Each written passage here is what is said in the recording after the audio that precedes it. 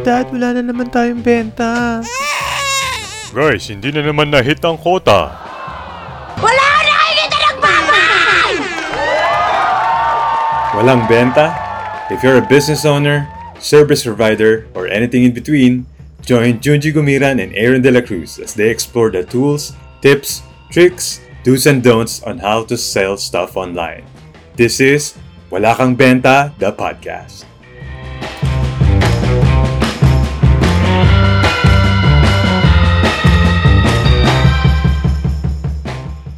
Welcome to another episode of the Wala Kang Benta, the podcast. This podcast is created to help you, our Filipino entrepreneurs, marketers, freelancers, kung ano man ang gusto mong ibenta. We'll help you with tips, insights, do's and don'ts on how to sell online. I am one of your hosts, Aaron De La Cruz.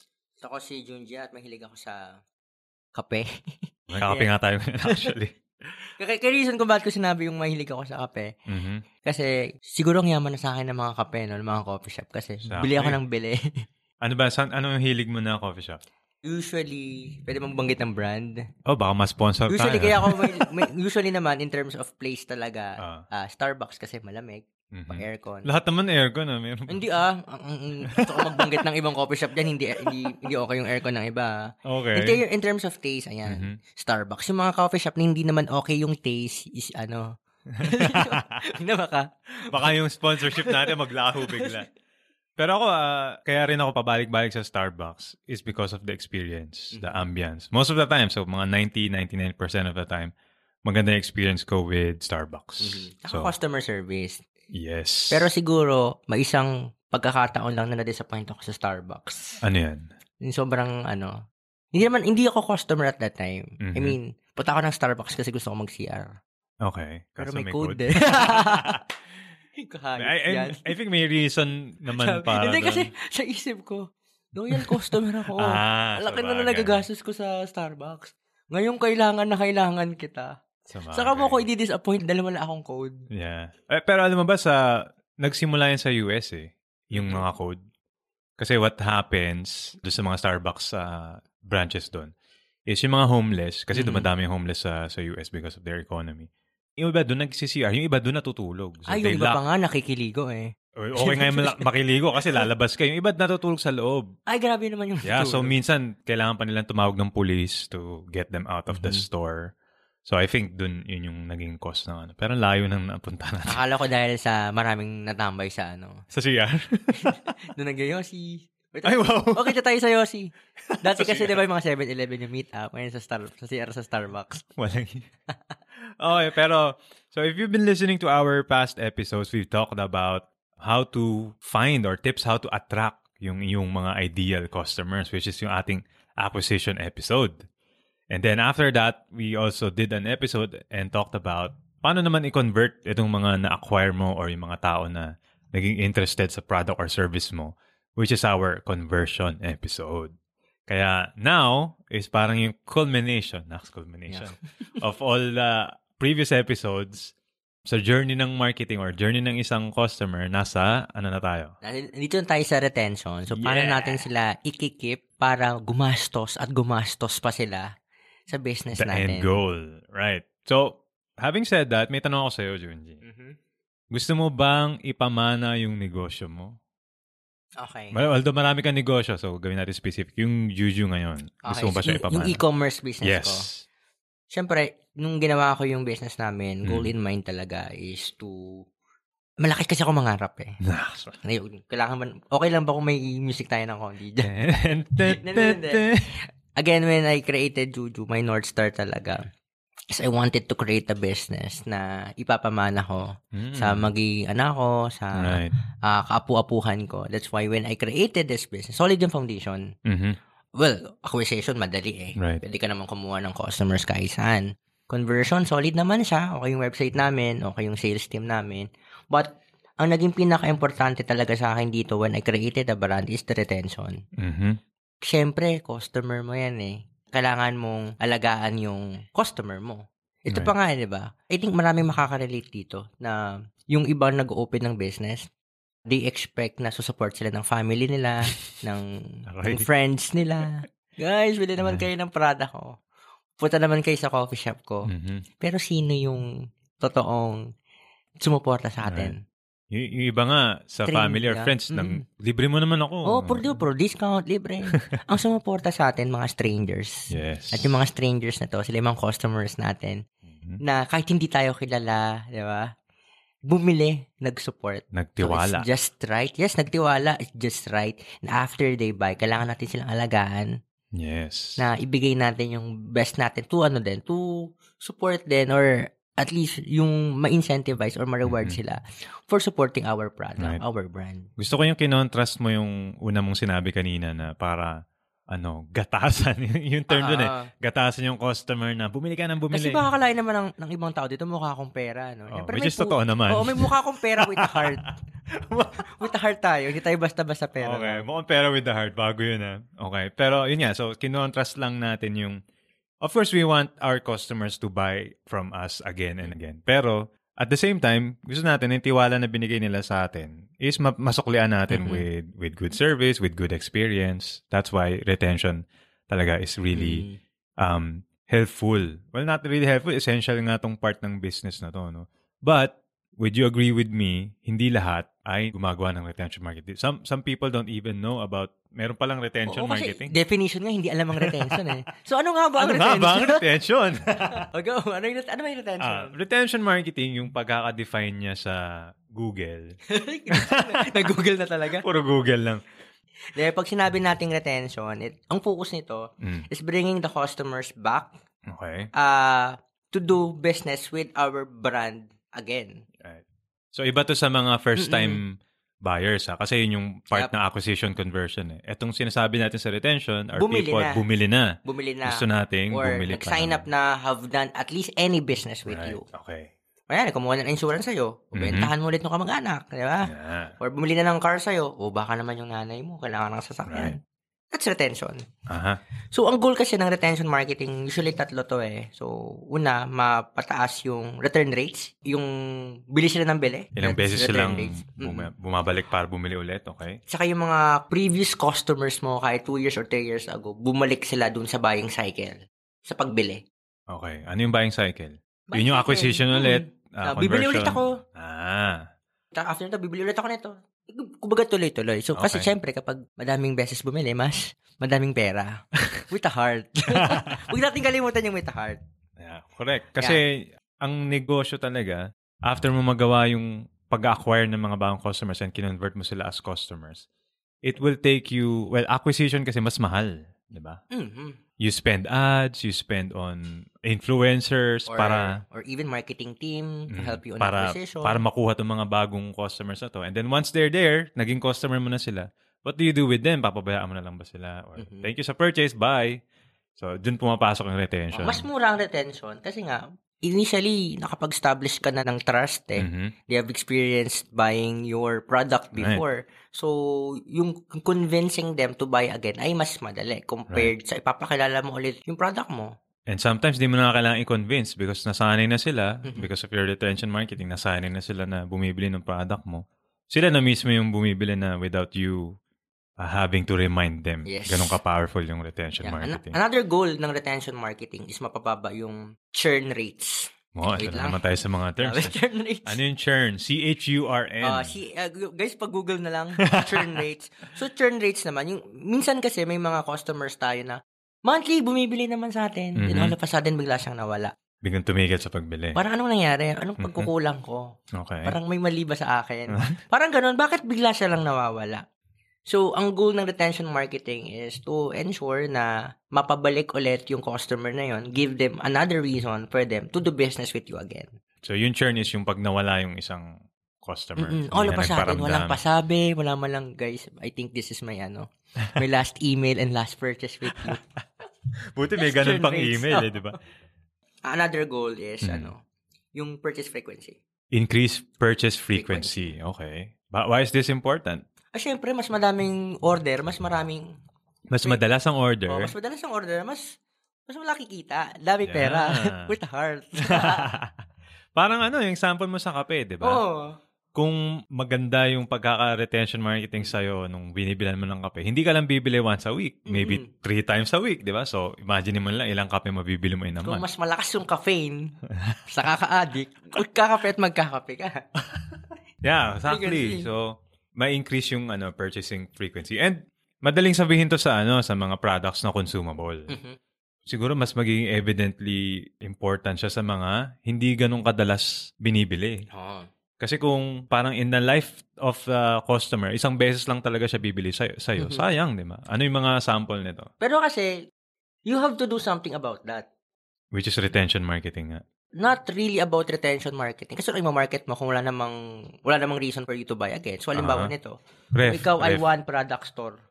Diba? If your product is not consumable na monthly, hindi naman bili. Ano ba? Nagbibenta ka ng ref? Okay, nagbibenta ka ng ref. Ano pa yung mga pwede mong ibenta aside from the ref? Benta ka ng itlog. Di ba? Siyempre, sa itlog, di ba yung itlog. Layo na. Hindi, ang ibig kong sabihin nito, ano pang other product ang pwede mong ibenta sa store mo na complementary doon sa refrigerator? Washing machine. Washing machine, mga appliances, microwave. Diba? Pero wag na tayong lumayo kasi sa ref. Kasi ang ref lang talaga yung kaya kong ibenta eh. So, halimbawa, ref cover. Pag bumili ka na ito may ref cover ako. Mga accessories. Kasi sinabi ko kaning itlog kasi usually pagbukas ko ng ref, may itlog. Di ba related yun? Paano kung vegan yung bibili? So, pero yan, good point yung sinabi mo. That's the risk kasi of having a one product store kapag hindi ka consumable. Kaya usually yung ibang store, kunyari nag-start with hairbrush. Right. Diba? Hindi ka pwedeng mag-stay lang on selling hairbrush. Okay. Kailangan magdadag ka ng product to increase the frequency of buying ng customers mo. Okay. Or unless yung hairbrush mo laging nawawala. Ang marketing message mo is, nawala na ba ang hairbrush mo? Ano siya? Consumable hairbrush. 3 brush lang nawawala. 3 brush. Pwede. Naaagnas siya after a month. So, consumable. Wala kwenta. So, ano yung last na point mo yan is... Sige, isa natin, ano yung mga goals of retention marketing? So, increase customer return rates. Okay. Yung beses na pagbalik nila sa store mo, pagbili. Mabawasan yung churn rates or bigla na lang ikaw i-ghost, biglang naglalahong parang bula.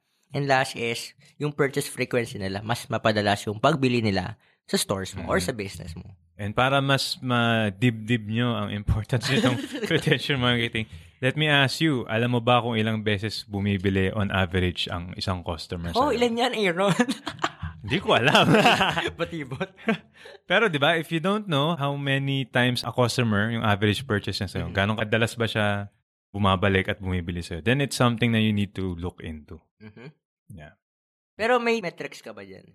Meron. Actually, if you use a Shopify store, meron sa Shopify yung return customer rate, yung RCR. Natatrack niya na, ito, bumili na tayo sa'yo before. Tapos papakita niya sa'yo ilang percentage ng purchases mo, let's say, this month, compared to dun sa last month, last same year, ilan dun yung bumalik, ilan dun yung return.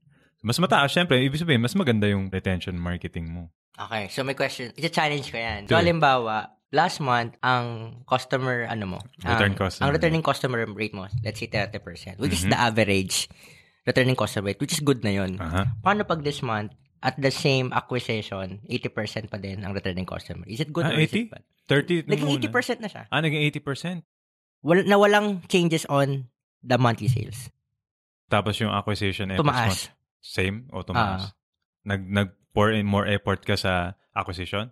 Hindi, I mean, same effort, pero ang taas ng returning customer. Is it good or bad? Good siya sa retention, pero bad siya sa acquisition mo. Yes, tama. Kasi kasi yung iba, yung porket ang taas ng... Kaya explain natin, baka hindi nila masyadong baka kung nangyari. Dinudugo na sila dyan sa gilid.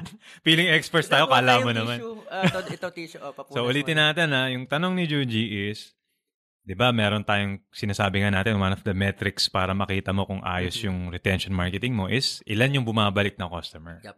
So, sa sample niya, last month, ang iyong return customers ay 30%. Ibig sabihin, sa lahat ng bumili sa'yo last month, 30% doon return. Kung may 100 kang customer, 30 doon bumili. Oo, mga previous buyers na.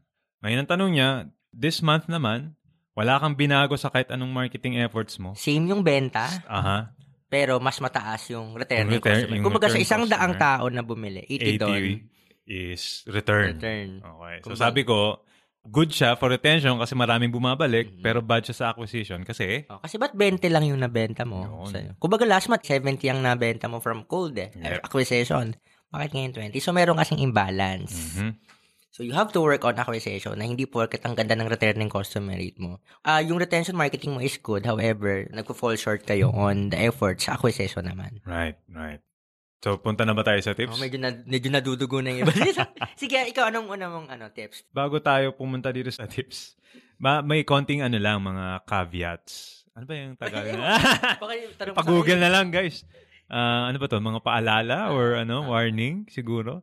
Ang retention marketing, kahit ganong ka-amazing ikaw ang pinakamagaling sa retention marketing, it will not save a dying product or a dying industry. Let's say... Nalungkot ako bigla. Ano ibig sabihin nun? Okay. Kinabahan ako para sa brand ko. Hindi, ibig sabihin, halimbawa, yung nagbebenta ng film cameras, Kodak. Kahit gaano kaganda ng retention mo, kahit ano ibigay mo, if the industry itself is dying, walang doon, wala nang tayong magagawa doon. So, a little caveat lang kasi baka sisihin nyo kami. Sabi, kala ko ba retention marketing, mapapamana ko yung negosyo ko. Kaso nga, if you're in an industry na medyo pababa na, downfall, wala na. So, yun lang naman, caveat. But let's start with the first tip for doing retention marketing is first, start early. Do it early.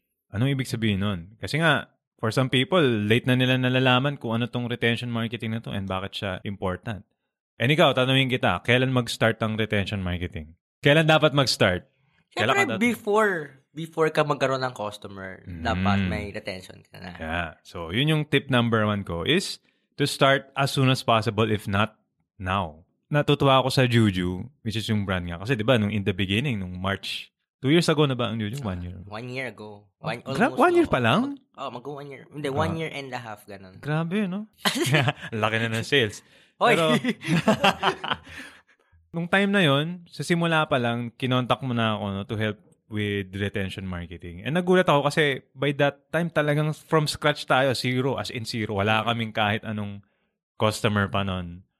Pero nag-start na tayo with retention marketing. And that just shows na you understand yung concepts ng marketing and how important retention marketing is. Kasi ngayon, ang laki nang nakukuha natin na benefit sa kanya in terms of return customers. Kasi we started early. I think kasi yung valid points nung iba, bakit ako magre-retention marketing? Wala pa namang i-retain. Diba? Sinong mamarketan natin? Wala pa naman tayong i-retain. Wala pa naman tayong list. Wala pa naman tayong customer. Good point. So, pag ganyan ba ang situation nila is, would you say na, sige, wag mo munang pansinin yung retention, mag-acquisition ka muna or conversion? Ikaw. Ako kung kasi may tips naman tayo how to do retention marketing the easy way. Yung hindi mo kailangan na mag-spend ka ng so much money katulad ng sa acquisition and conversion. Kasi you can do this nga ng free eh. Yep. Siyempre, it will take some, may kapalit yon time siguro. Pero pwede mo siyang gawin na, maaga. Pero going back to my point, may tip kung bakit ko sinasabi na start it early. Kasi imaginein mo, hindi ka nag-retention marketing in the first year or first 2 years. Tapos, isipin mo na lang gano'ng karami na yung naging customer mo in that span of time. And when you do start retention marketing, tsaka mo palang sila kukontakin. Tsaka mo palang ibibuild yung relationship. Diba, na yun? Paso na. Yep. And sana yung mga bumili sa'yo from year 1, continue sana sila bumibili sa'yo hanggang year 2 or year 3 or whenever you started retention marketing. Kaso hindi, dahil late ka na nagsimula. I think sample din nito, is lalo na yung mga nasa traditional business. Halimbawa, magchichismis na nyo. So, halimbawa, may business on, let's say, museum. Okay. Museum sila. And yung primary business nila, yung sales nila is nanggagaling from like B2B. Mga school, mga organization. Mga nag-field trips. Mga ganyan. Yeah. However, syempre, may mga instances na hindi natin na-expect. Like pandemic na kung saan na-limit yung face-to-face, so walang any school. So, hindi naman pwedeng bigla na lang mag-stop yung business. Kasi parang hindi na sila magiging B2B. Magiging kailangan na nilang iserve yung mga walk-ins, yung mga online purchases na. The problem is walang may list sila pero wala silang ginagawa about the list. Hindi kasi when sila you start early. Linawin lang natin yung sinasabi ni Eugene na list. This is an email list. Ibig sabihin, listahan to ng emails. And hopefully, itong listahan na to is lahat ng mga naging customers mo. pwede naman din listahan siya ng lahat ng mga potential customers mo. Pero with retention marketing, hopefully, ito yung list ng iyong mga past customers. Now, sinasabi ni Junji was, meron kang ang listahan nun, kinikip mo nga siya, tinatago, but you don't do anything with it. You don't contact them, you don't say hi, you don't say... Kumbaga, may pera ka na dapat kinikita mo, pero hindi mo na ma-maximize. Kasi nakatiwangwang lang siya doon. Yeah. Yun yung isang sayang na sana ginawa mo na yung retention marketing. Which, mamaya nga pag-usapan na how to do it ng mura. Yun, that's my tip number 1. Do it early. Yeah. Sa akin naman, not setting expectations. Halimbawa nito, kunwari, if you are a coach or may program ka and then bumili sila ng program mo or any courses mo and then hindi mo sila yung onboard ng maayos. Right. Parang, okay, pagkabili ko, ano nang next sa akin, ano nang mangyayari, wala man lang ako na-receive na email, saan yung login details ko, paano ko ba ma-maximize yung program na to for me? So, wala kasing ganun eh. So, ang mangyayari, hindi nagiging maganda yung experience as a customer. So, another thing, ito pa, lalo na for e-commerce, no, not setting expectations or hindi nagfa-follow up that they made a sale. Okay. Kunyari sa amin, sa e-com kasi, pag nakakabenta kami, it's either we automate sending them like an email notification. Ito yung araw na marireceive mo yung delivery, ito yung marireceive mo, ito yung address mo. Pag messenger naman, expectations on, ganun din. It's just that more manual lang siya. Same din sa Shopee, Lazada, no? Ganun din. Ang nagiging mali kasi is madaming customer na makulit. Customer na ha? Okay. Asan yung package ko? Ganyan, nagagalit. Anong pektora? Gano'n ba yung katagal? Hindi nyo kasi naset yung expectations eh. Hindi mo nasabi na, 7 days po yung delivery. Hindi man sila na-notify. So, siyempre, yung tao, naghihintay. Kailan nga naman darating yung product? Hindi siya informed eh. Right. Even the payment, hindi pala siya nakapag-pay via card. Naging COD pala. Ay, hindi siya aware na naka-COD siya. Pag dumating yung product, wala siyang cash. Kasi after purchase, the last thing that we want to happen is even before the experience or receive the product, nagagalit na sila. Diba? Masama na agad yung impression nila. Hindi pa nakakarating yung product. Oo. Hindi lang yung retention mo yung mismong masasaktan. Even acquisition kasi you'll be getting bad feedback. Right. 1-star review na ang pangit ng product kahit maganda naman talaga yung product mo, hindi lang naging maganda yung experience. Right. Galing to your point, parang ang na-realize ko pala is retention starts very early on. Oo. Kasi yung pagka-convert sa kanila as customers, pwede ka na agad start ng retention marketing na like yung sinasabi mo na give them a good experience by onboarding them ng maayos. Again, we need to serve them. Hindi naman porket retention marketing. Paano ka to? Bebentahan kita agad. Bebentahan ulit. Paano kikita sa kanya? Hindi siya ganun eh. Kasi if you wanted na, sige, bentahan mo siya ulit, kailangan bigyan mo muna ng maayos na service. Right. Deliver muna. Fulfill muna. Nice. Halimbawa, mga freelancer na to. Hindi ko alam yung freelancer. Tayo freelancer din. Mga freelancer. May client, existing client. Diba? Nag-aas ng referral. Baka naman pwede mo ako mabigyan ng referral. Gusto mo ako na mag-handle ng ibang business mo. Okay lang ba? Offer ko itong service ko sa'yo. Ulit. Pero yung existing service niya, palpak naman. Hindi makapag-deliver. So, paano mo mare-retain si client? Paano kanya mare-refer? Paano ka makakapag-upsell ng ibang service if hindi ka nakaka-deliver ng maayos? Right. In one service pa lang. Nice. Ang ganda. Alam mo, habang pinag-uusapan na ito, bigla tuloy ako nagkaroon ng epiphany. Pa-Google na lang po ulit.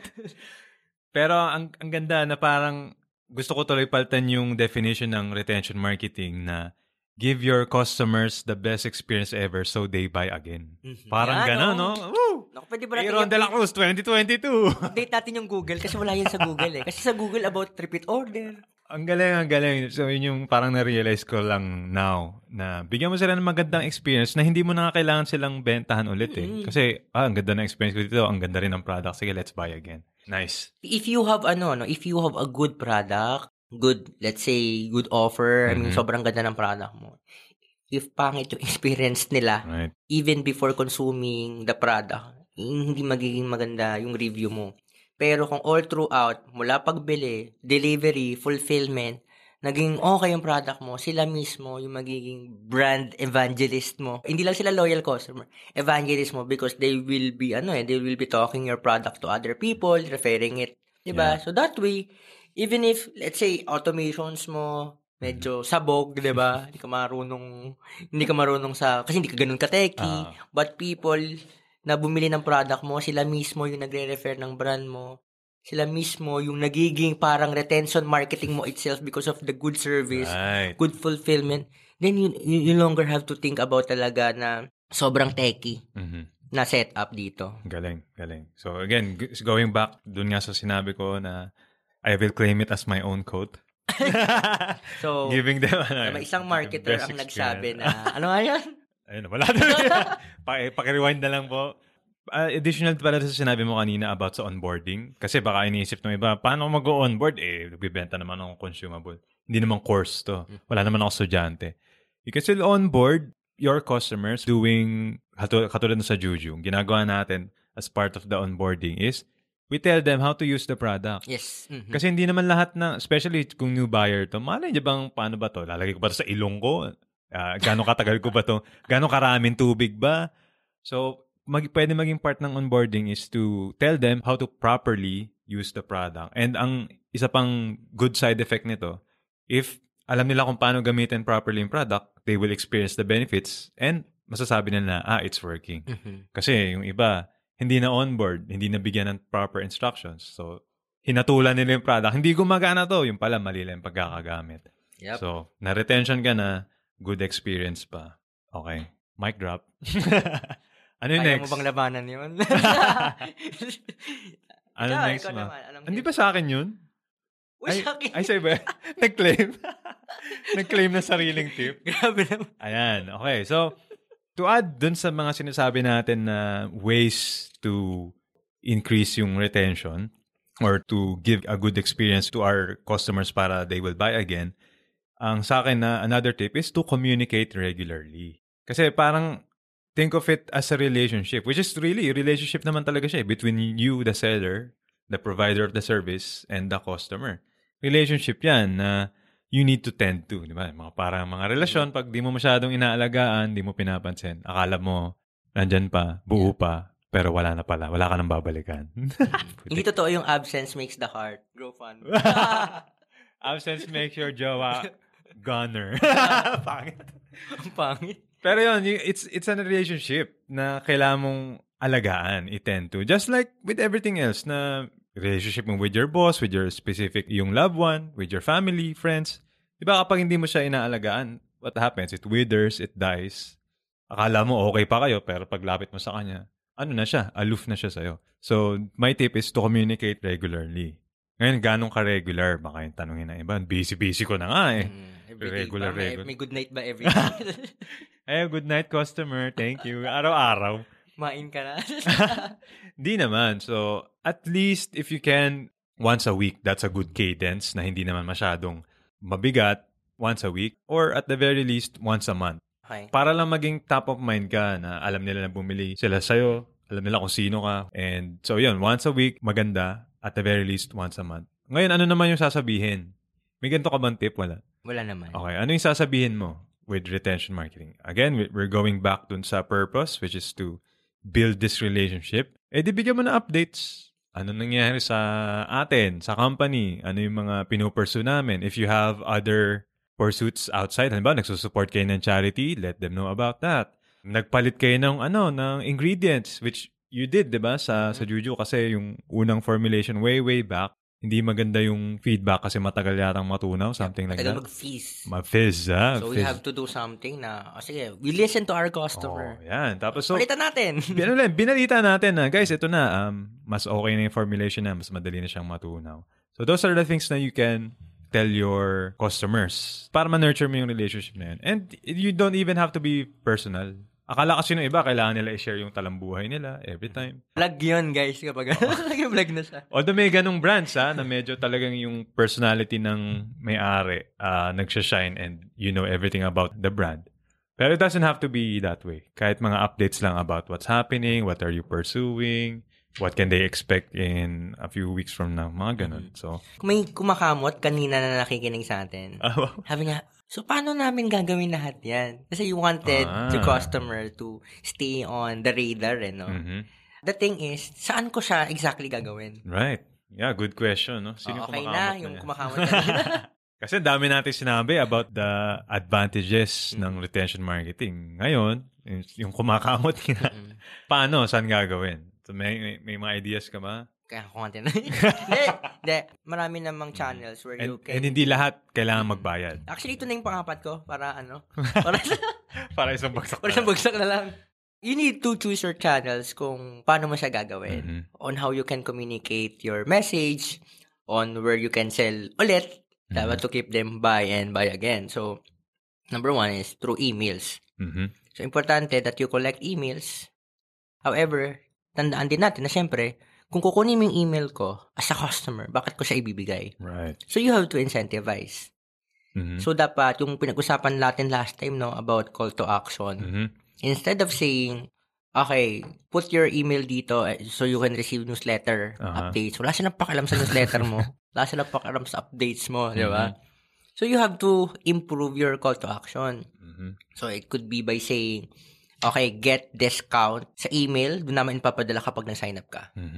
O kaya naman, sige, kunyari info product, before you buy the product, ito, meron kaming free trial. Okay. So, para makuha nila yung emails mo, and you can nurture you, and later on, yung iba pa, not only convert, no, magkaroon ng repeat purchase pa talaga. I think ginagamit to yung mga free trial. Ginagamit din ito ng ibang company, like si Netflix.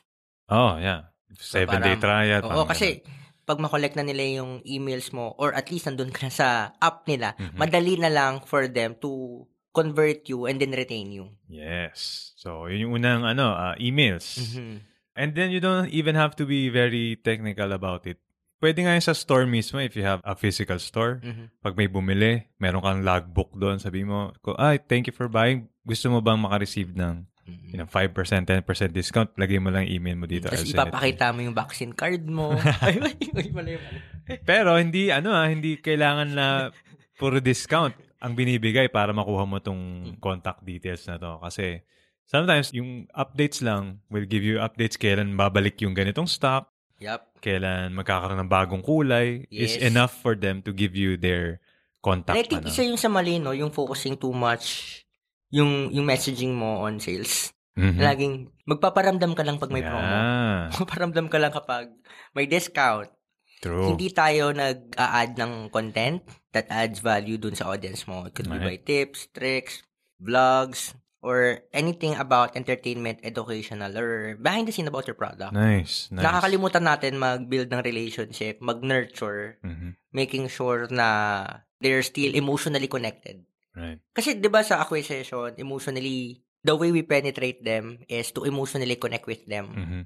Ang nangyayari kasi kapag nabentahan na, nawawala na. Yeah.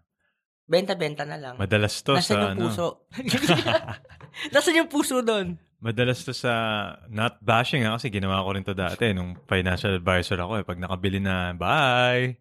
Wala ka ng contact with them. Yung, I think nakwento ko to sa mga past episodes natin, yung halimaw na financial advisor sa office namin dati. Like, Hindi naman. Ang dami niyang client sa amin kasi nga, she does retention marketing in a way na ang ginagawa niya lang is nagpapadala siya ng tikoy pag Chinese New Year at nagpapadala siya ng birthday card pag birthday mo. So, ganun lang kasimple, di ba? But that's already retention marketing because you're giving this great experience sa client mo. That's why, kahit yung mga kumuha na ng insurance sa kanya before, kumukuha ulit sa kanya because of that great experience nga.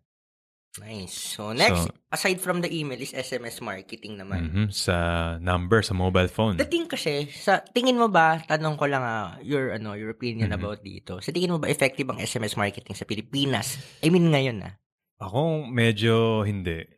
Ang dami mong nare-receive na spam ba today? Yes, sobrang dami. Grabe na mga na may sweldo daw ako na bingo, birthday, sabong. Tapos, ang dami, sobrang. Hindi ko alam, I'm not a law expert dito sa Pilipinas when it comes to privacy policy. Pero, spam, form of spam yan. Dapat hindi yan nangyayari. Sa US kasi, I do some SMS marketing sa US. Sobrang higpit doon. Na even yung mga platforms na ginagamit pang blast ng SMS, sila mismo kapag nakita nila, ay spammer ka, sila na magtatanggal sa'yo. Hindi na nila isi-send yung SMS mo. Ganun sila katindi. Sa ibang bansa. Sa US, Dito kasi are parang... you saying ba na hindi okay ang sa Pilipinas? Hindi ko alam kung paanong regulation natin dito. Yeah. Ang hirap na rin magsalita rin I'm not saying... wala ko alam sa rules. Well, in terms of retention marketing, SMS marketing is good. Mm-hmm. If done right. Not only done right, it's just that, with the current situation na meron tayo na hindi natin alam kung saan nakakuha yung numbers natin. And then, random people, stranger, pero company messaging ko, us. mamarites lang ng konti. Feeling ko ito yung mga, alam mo yung mga records before pagpapasok ka sa mga malls or yung papakita ng vaccine card, tapos bibigay yung. Kaya ako minamali ko yun Paano yung contact tracing? Pakahanapin ako. Minamali mo. Ganun Pero yun, feeling ko lang kung doon nila nakuha. But again, maganda sana siyang for retention. But masyado siyang ngayon na, how do you say that? Yeah, ginagamit kasi siya for scam. I think ayun. Yeah, scam and spam right now. So, pangit siya. But I think for ibang bansa, nagagawa siya ng maayos in a way na hindi siya ina-abuse. Mm-hmm. Tapos, the way they contact their existing customers is friendly pa din. Right. Na hindi parang robot or AI yung nag-detect sa'yo. Yeah. Having said that, hindi namin kayo dinidiscourage to do SMS marketing if you can. Kasi pa rin naman yan It will boil down dun sa relationship na na-build nyo.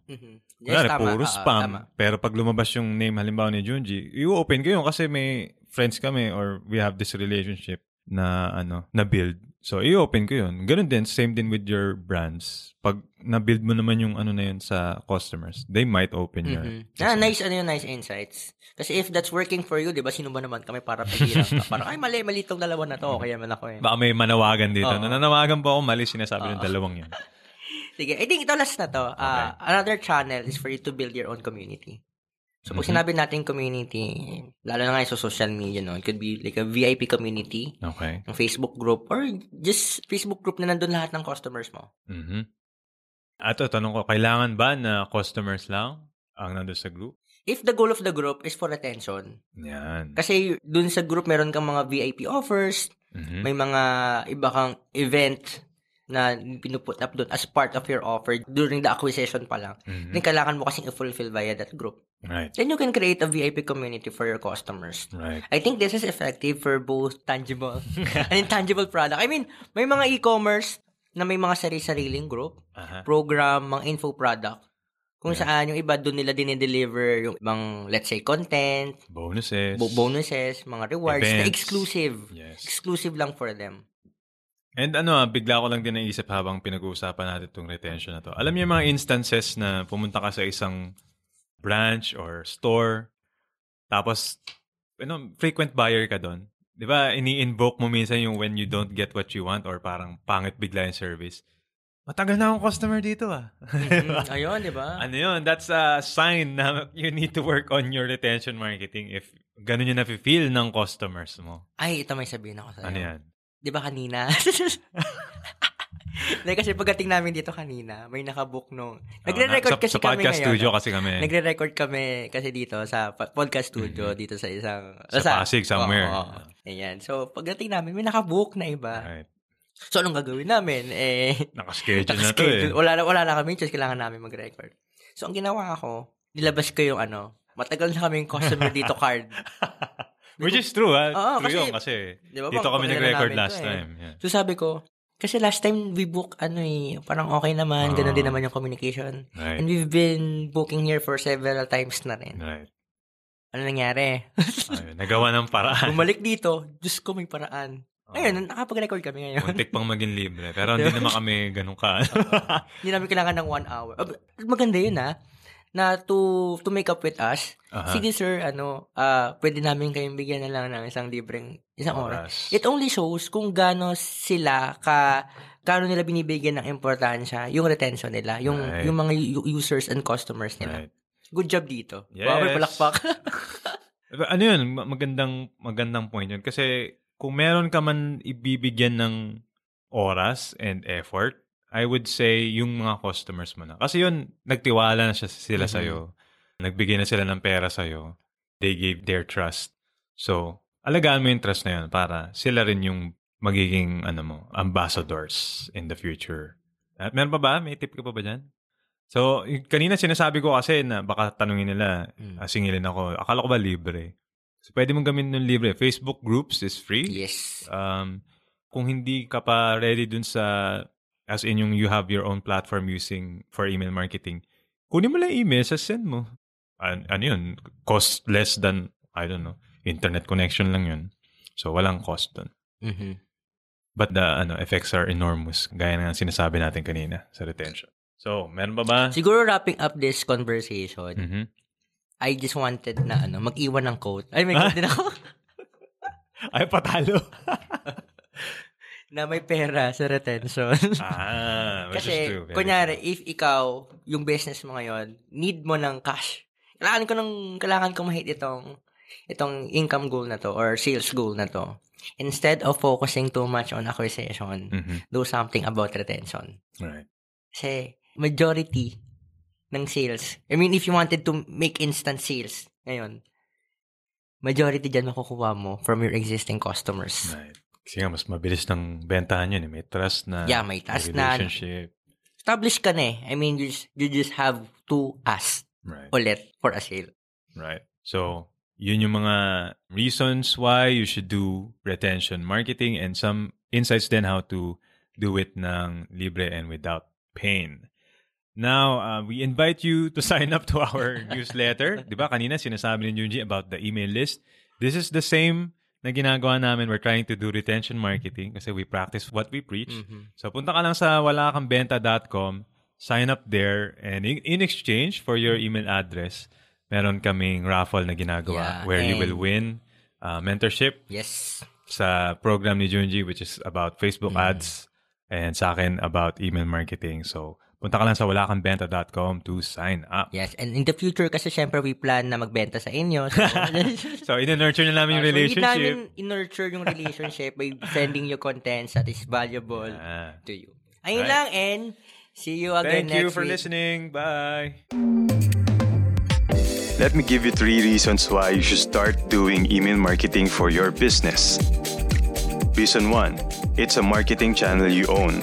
Unlike Facebook ads, Google, even TikTok na pwedeng i-restrict or iban ang account mo, you control everything with email marketing. Reason 2, mas mura magbenta with emails compared to other selling channels.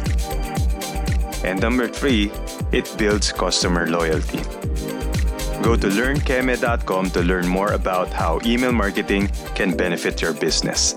That's learnkeme.com.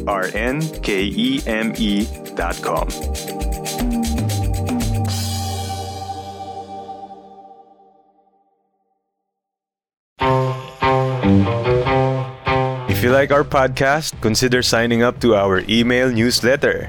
It's where we highlight cool things we found online, including apps, books, new hacks and tricks to help you sell more. Plus, it's 100% free. Just go to walakangbenta.com to sign up.